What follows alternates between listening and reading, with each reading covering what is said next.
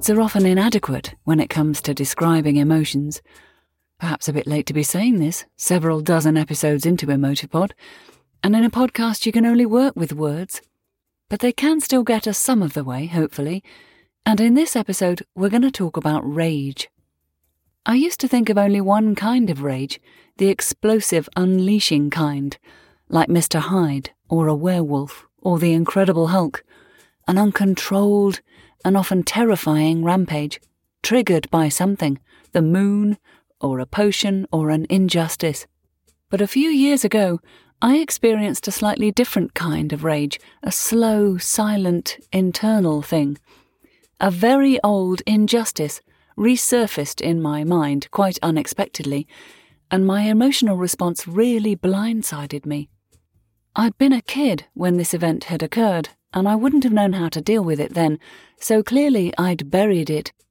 And over 40 years after the event, this smouldering, constant feeling of rage set in, on a rolling boil.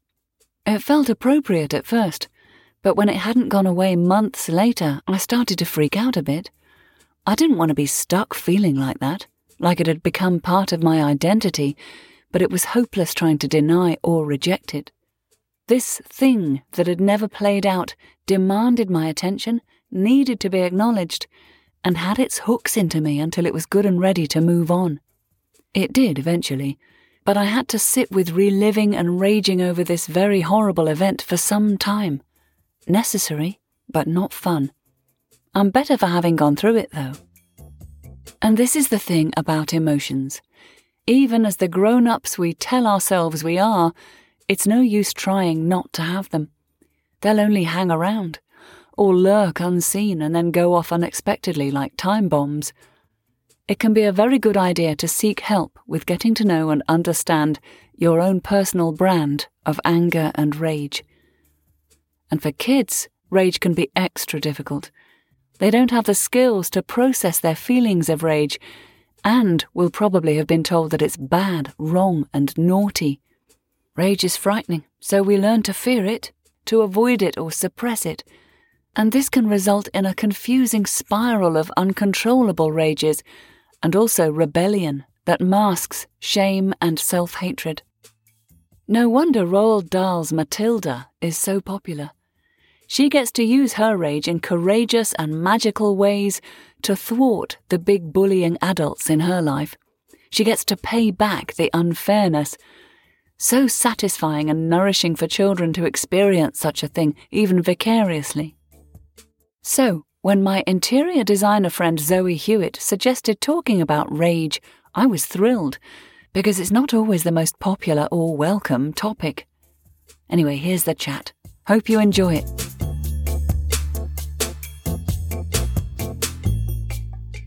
Tell me about your rage. And I'll tell you about mine. Oh, yeah, great. Then I'll feel less alone in being an angry, don't you worry, I'm woman. with you. Well, there's reasons, right? That happens for a reason. Yeah, I think so. I've only really recently realised that women are, or historically have been really shamed for being angry. Mm. And I've also realised that actually being angry is it's really helpful, because it shows you what you care about, and it shows you what injustices there are, and I think it can be really a useful emotion. And I try and put my rage in a positive place. Mm-hmm. I'm not generally a violent person. And we associate it with violence, don't we? And it can come with violence, but not at all necessarily. So that's the other thing, we fear it and we try not to have it because we don't want to lose control. I guess. Yes, and that's exactly it. There's a perception that if you are angry or behave in an angry way, then you have lost control. And I think that's unfair. Very misrepresentative, isn't it? Yeah. Yeah. Yeah. Another thing I noticed quite later on in my life is that actually anger isn't usually the primary emotion. There's usually something else driving it. That's usually fear or something else. And once I heard that was a real game changer. That's brilliant. It makes a lot of sense, because the need to protect yourself and the energy that comes up in order for you to be able to do that. Yes. Yeah, that's these aren't all separate things in a way, are they? The fear and anger and panic and rage, and they do get very intertwined, and it's the words don't really cover it always. No.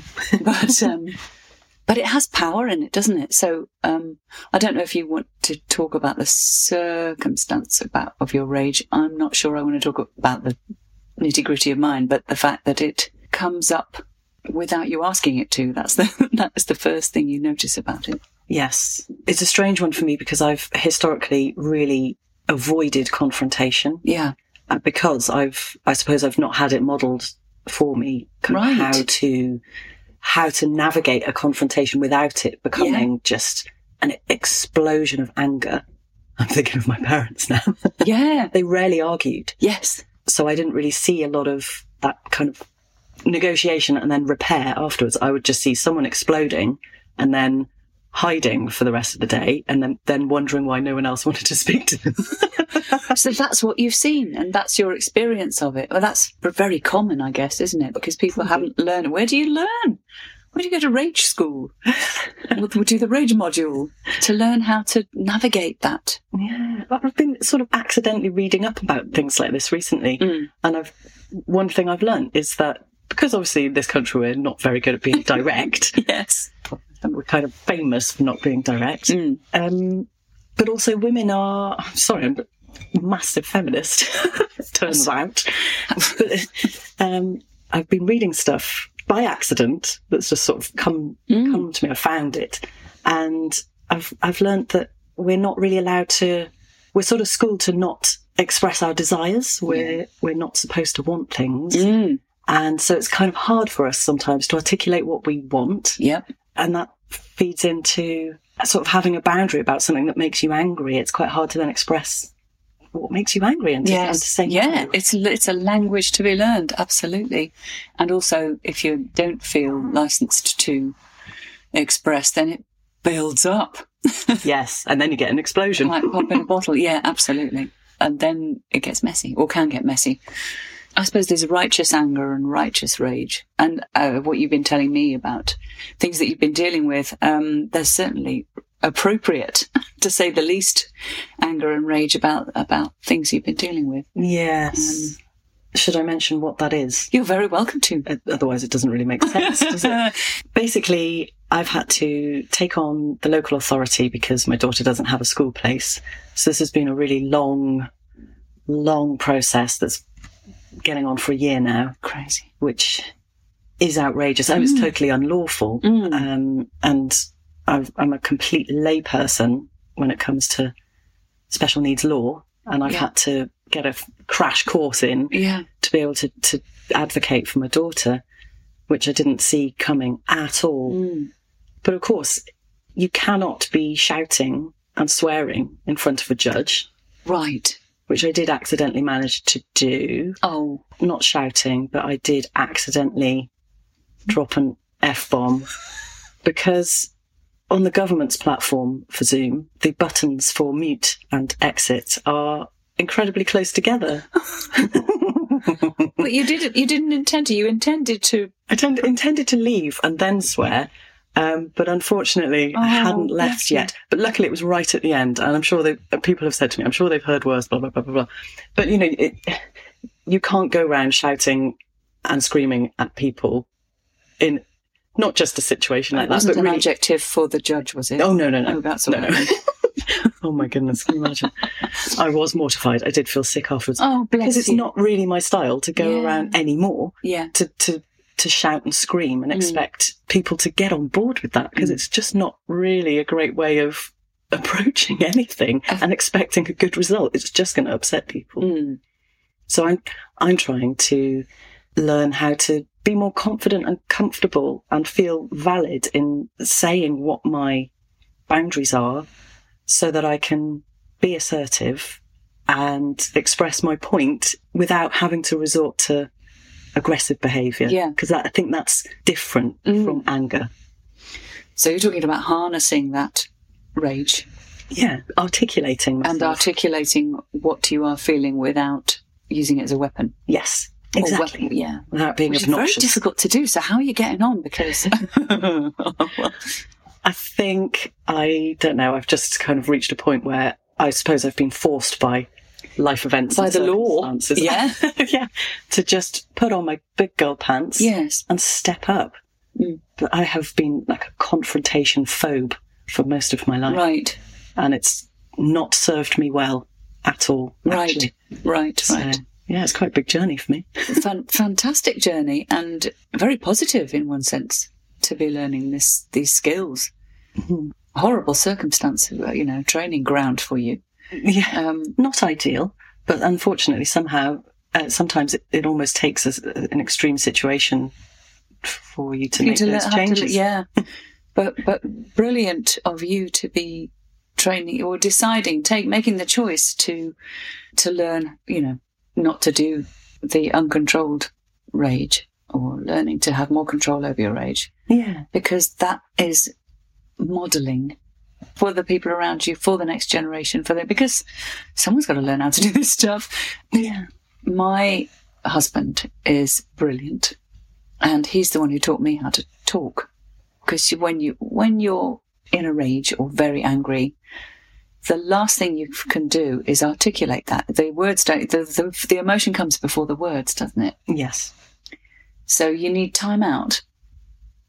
And that was the bit he never quite understood, that I needed to go and just down-regulate a little bit before I was able to start articulating, why am I so angry?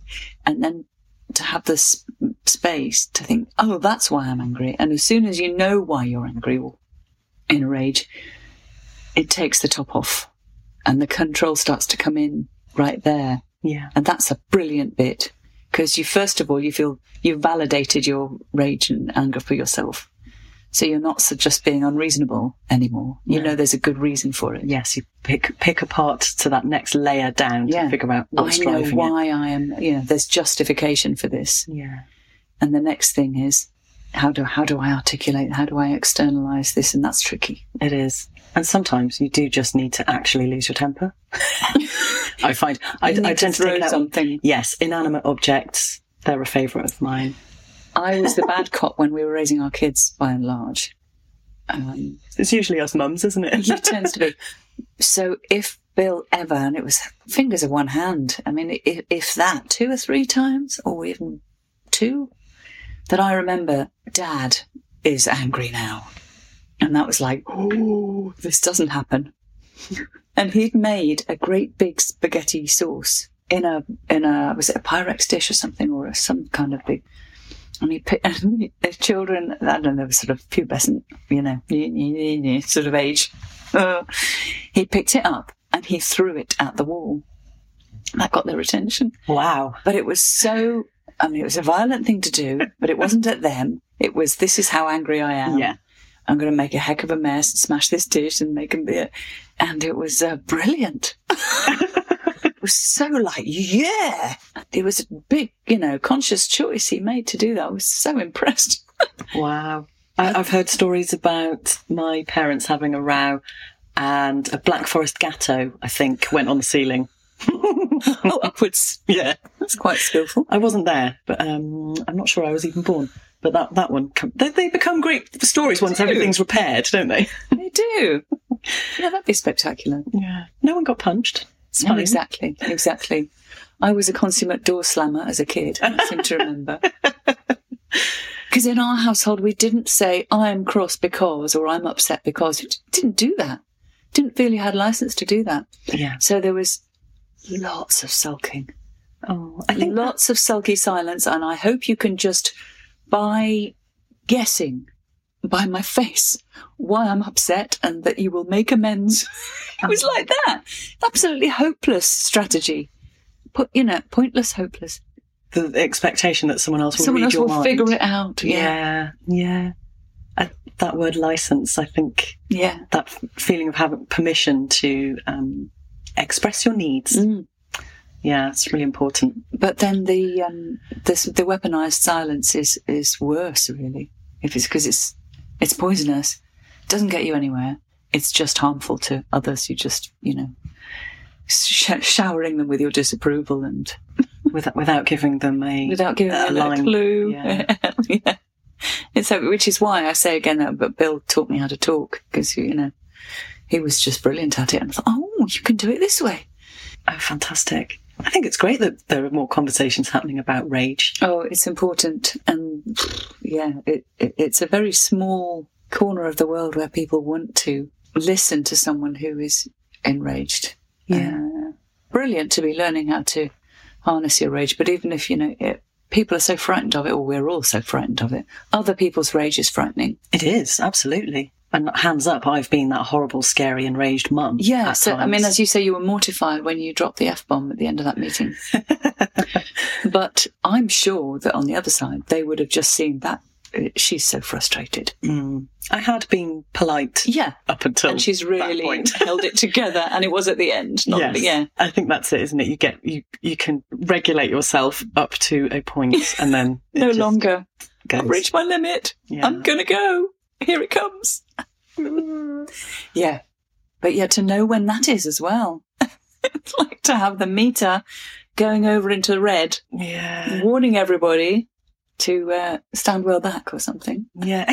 To be honest, I think in my case, it usually takes something, especially nowadays, it usually takes something quite extreme or a really bad build-up of things for me to really blow. And especially now that I'm a little bit more in tune with what's going on.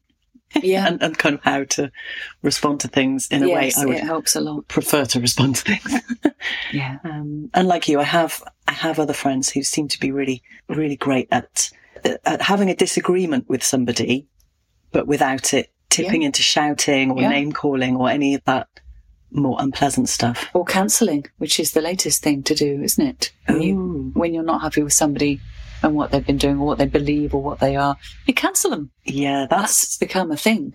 I'm quite worried about that, actually. I think that's another whole podcast's worth, but... probably. Yeah.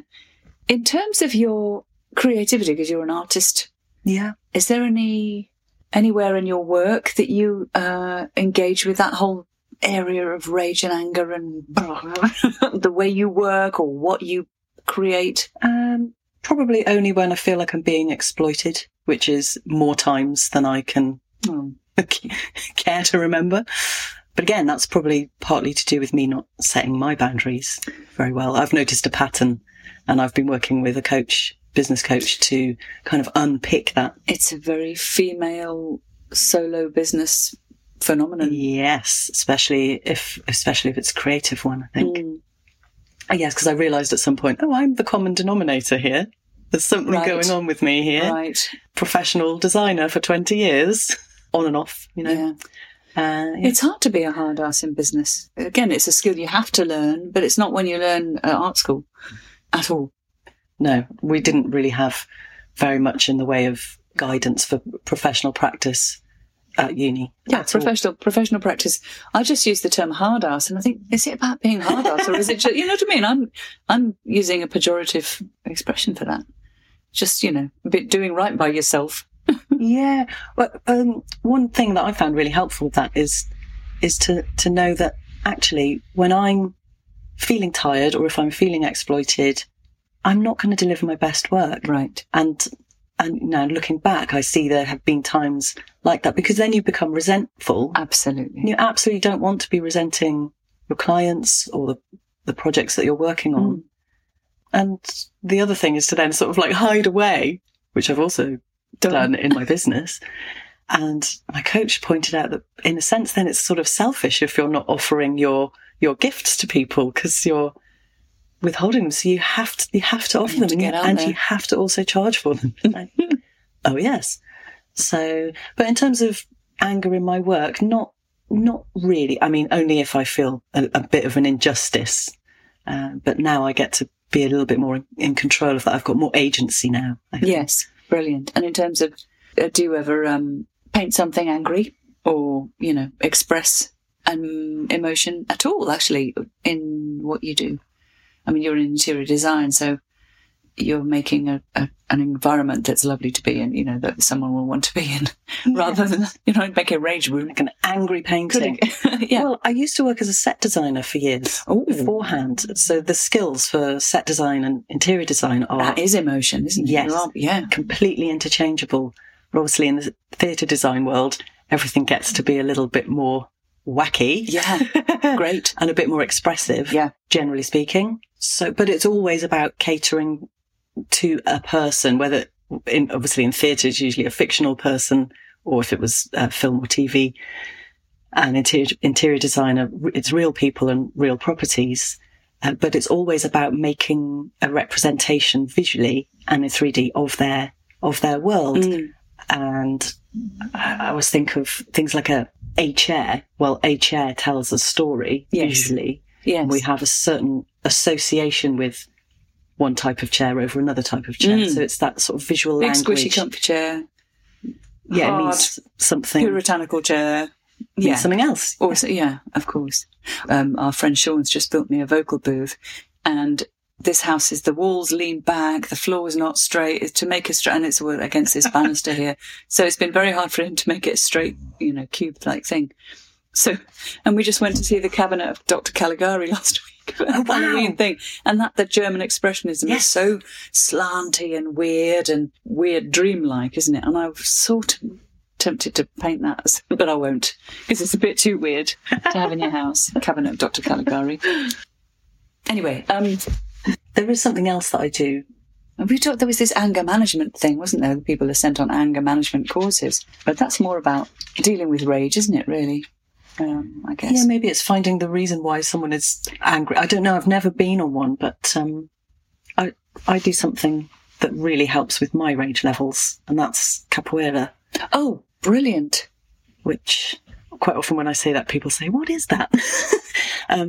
But so this is Brazilian martial art / dancing. Yes. Developed by slaves to hide the fact that they were fighting, really, or learning to fight. So it's a discipline. Absolutely. Very spinny and kicky and wonderful, but also free and balanced and controlled. And that brilliant. What a lovely thing. Yes, when it's done well. I mean, I quite often fall over, even though I've been doing it for like 15 years. Really? Yeah. I actually haven't done any for a little while because I'm injured, but I'll get back. But I absolutely love it, and I can feel my mental health declines when I'm not doing it. Wow. And I don't generally play it in an angry way. No. Most of us don't. It's releasing, though. It's is. releasing something, and that's interesting too, isn't it? That getting something out of you that needs to be got out of you, expending some of that energy that we need to expend. Yes. That's that kind of energy that is latent in us somehow. Capoeira is a great outlet for rage because it is a fight. Yeah. But we tend to play it as a game. And there have been periods in capoeira where it's been much more aggressive, other times when it's been much more acrobatic. But in our particular group, it is a friendly group. And yeah, people will kick crap out of each other and then have a massive hug at the end. Do they really? Oh, yeah. Oh, wow. But it's rare for... I mean, I have seen someone be knocked out. I have seen someone's nose be broken.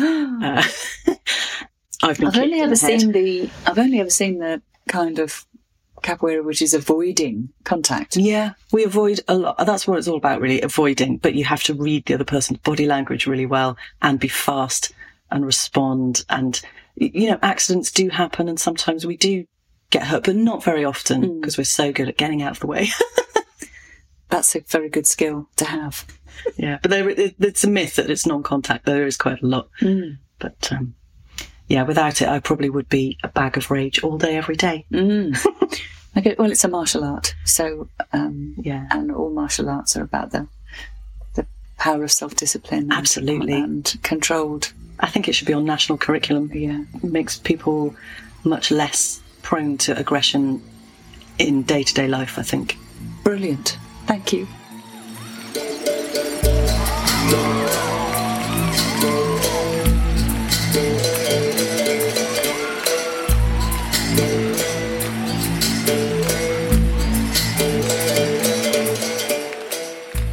A bit of electronica and berimbau there, the kind of instrument that's used for capoeira, from a live show by Ramiro Muzotto, an Argentinian who's a big deal in Brazil.